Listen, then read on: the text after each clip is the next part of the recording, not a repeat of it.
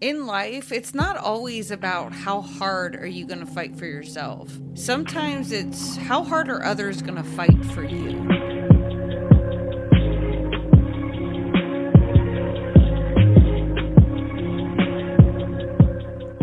Hey everybody, welcome back to Crime Over Cocktails. I'm Tiffany, your host, and today we're going to cover the case of Peggy Klinke. And I'm going to be honest with you guys, today was one of my besties' birthdays, so I've had a few cocktails.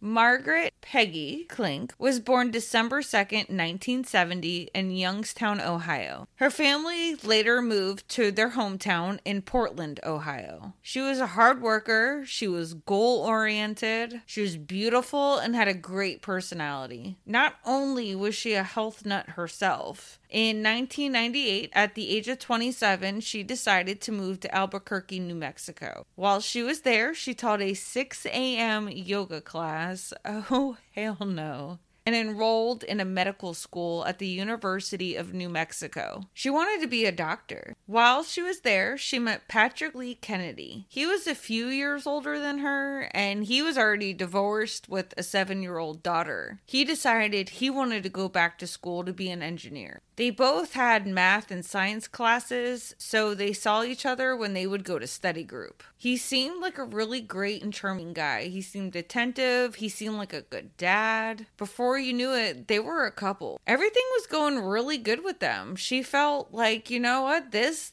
could be something. She got homesick and decided that she wanted to go home for the holidays, back to Ohio. And she told Patrick that when she got back, that the two of them would do something special together, since he seemed a little bummed out that she was leaving for the holidays. She didn't want to leave him out, but she needed family time. Well, while she's there, Patrick shows up. And that just kind of threw everybody for a loop, including Peggy. I mean, could you imagine? You're home, you just started dating this guy, and he just shows up in another state. Like, how did he even know the address? That's something that she couldn't figure out. How did he know where my mother lives? All she said is she was going back to Ohio to spend the holidays with her mother. Her family thought that he tried way too hard to make them like him, and it kind of didn't work. You don't just show up on people's doorsteps. First of all, I'm sorry, but that's rude. How do you know they have space for you?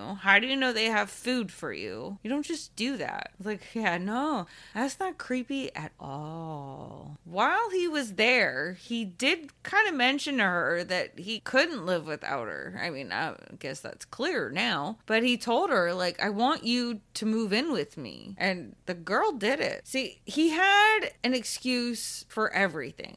It's like his gift was he knew how to make creepy things seem loving. It's like, well, of course I crashed your freaking family vacation, but it's because I know how important family is to you. Things like that. Like, okay, but nobody invited you.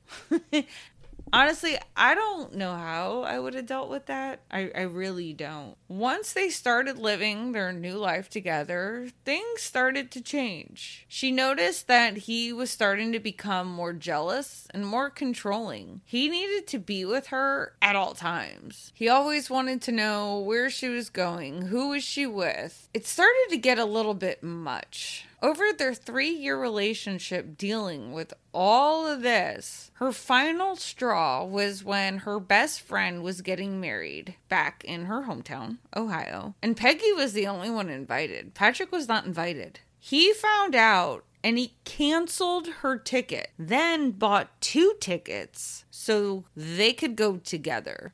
I don't know how to react to that. That's so intrusive. That is, you weren't invited. I'm a little curious if she flat out said, but you weren't invited, or was she like, okay, I guess you'll be my +1. Sounded like there was no +1. Nobody liked this guy. Everyone saw him pretty much for what he is. And so did Peggy. By this time, she's done. So in March of 2002, she packed 1 suitcase and she took off. She had a friend, Marie, who was a good friend of hers, and she hid out there for a little bit. He had no clue where she was. His only contact to her was through the phone. So Trust me, he used it. He called and he called and he called. It was nonstop. He was not happy that he wasn't getting his way. He wasn't going to let her go. It wasn't going to be that easy. Even though she escaped from the house, she's trying to start her life over again. Obviously, she still has to make a living. She still has to teach her class.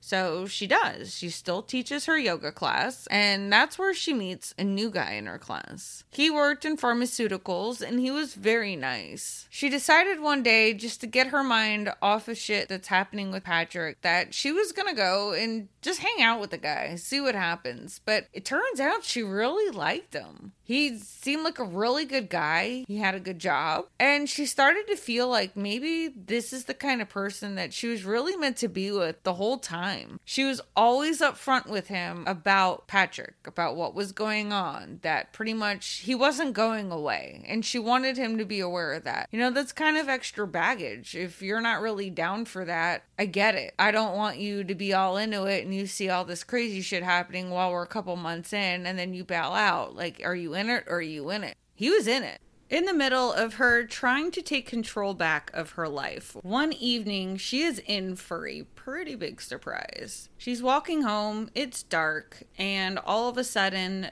there's Patrick. And she got scared because, first of all, how do you know where I am? Second of all, what the fuck are you doing? And he proposes. The guy proposes. Now, call me crazy. If a girl moves out without your knowledge and then kind of tries to fall off the radar, I'm pretty sure she doesn't want to get married. But, I mean, some people might be into that stuff. I don't know. I don't judge. She told him, no, Patrick, it's over. We're done. I'm not going to marry you. He did not take that very well. So he decided that revenge was going to be what wins her back because, duh, what girl doesn't like drama? The first scenario that I saw was when I watched Your Worst Nightmare on ID. They said that he made 300 flyers with Peggy's picture, her phone number, and he kind of like scribbled stuff on it like whore, slut, call me, you know, I fuck anybody, stuff like that. Another scenario that I read was in articles from Monsters and Critics and the Napa Valley Register, and they said that he went and spray painted vulgar graffiti on Peggy's mother's garage door back in Ohio. So I don't know if one, both, either way, like, dude, he's losing it.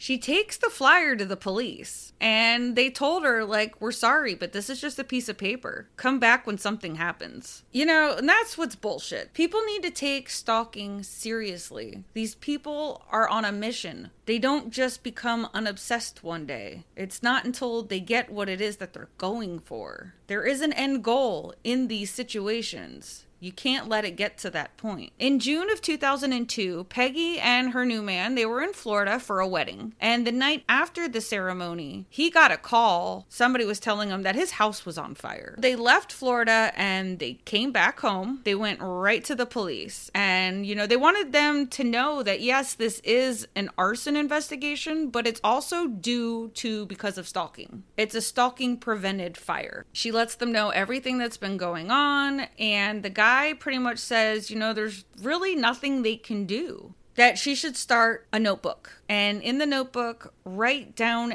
everything. She wants to file charges, so they're going to need more evidence. And them collecting the evidence was going to take time. So by her starting this on her end was going to really speed things up. She told them that she was actually scared for her life. That she felt like he's not going to stop until he gets what he wants. And she was very spot on. I mean, it's obvious that this woman, she was in danger. So she got the phone records. She put a copy of the flyer that he put out, text messages, the arson report, anything and everything that she could think of that would help prove her case. All the times that he came around, the stalking. When she got it all together, she went back and she got a restraining order and she filed the stalking charges. He was arrested, but then made bail. This is another problem. I personally feel like stalking cases, they either need to be handled like as soon as possible, or no bail should be allowed. People stalk because of obsession. Obsession rules their life. You think because they got arrested for 12 hours, that's going to stop them? Because it's not. A restraining order doesn't stop them. It's just a piece of paper to them. In August of 2002, she decided that she was going to leave town because she was not confident in the police that they were going to help protect her. She moved into a small apartment in Turlock, California, and she worked at Pharmaca, which was an international pharmaceutical company, and she kept to herself. The trial kept getting put off over and over and over again, which just let him roam the streets free. Their first trial was set for September. Then it got moved to October. And then the last trial that they set the date for, it was January 23rd of 2003. January 18th.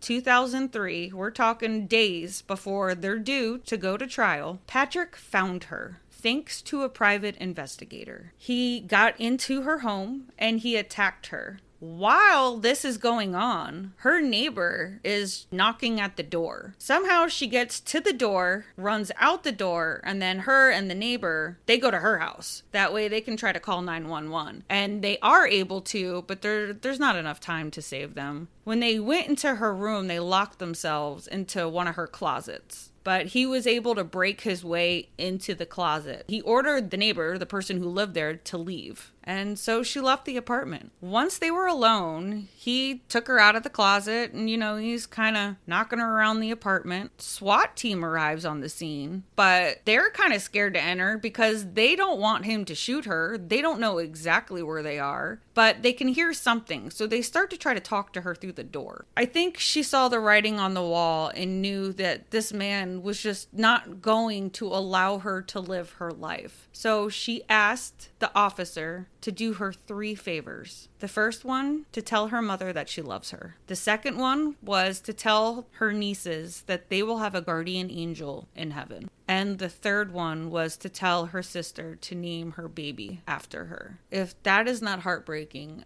I don't know what is. As soon as she got out those 3 orders, she was shot in the back of the head. And then Patrick turned the gun on himself, shooting himself in the head. They were both dead instantly. He went there with a plan. If he couldn't have her, no one was going to have her. It's time stalking is taken more seriously. These are dangerous behaviors that go unpunished. The fact that you have to wait for something to happen before justice can be done is bullshit, because by then it's too late. She did everything right. She changed her phone number. She changed her home. She went to frickin' California. She kept it a secret. She wouldn't tell anybody where she went. And he still found her and he still killed her. She was failed by the justice system, just like so many cases are. It's time to open up our eyes and start seeing shit for what it is and start fixing the problems. Does anybody care? I could rant and rave on that all freaking night. I will be heading over to the After Hours edition if you'd like to join me to get your crime cap. A lot of times I do forget things in my episodes, so that's a good place to get forgotten information. And you can find that at my Patreon page. Have you been to the website yet? crimeovercocktails.com. There you can listen to the episodes. You can check out merch. Some new things were added, which I absolutely love. And you can help support the show by going to the Patreon page. Make sure when you're listening to these episodes, you are following, subscribing. If you like the show, please leave a 5-star review. If you have any questions, comments, if you are a victim of a crime or you know of a crime that you would like to talk about, reach out to me. You can contact me at crimeovercocktails@gmail.com. You can contact me on the website, crimeovercocktails.com, or you can send me a message on Instagram. Also on Instagram, you get to see what these people look like if you're a creeper like I am. So if you want to follow me there, I will see you there as well. All right, you guys, thank you so much for listening. I love you guys, and we'll talk crime another time. Bye.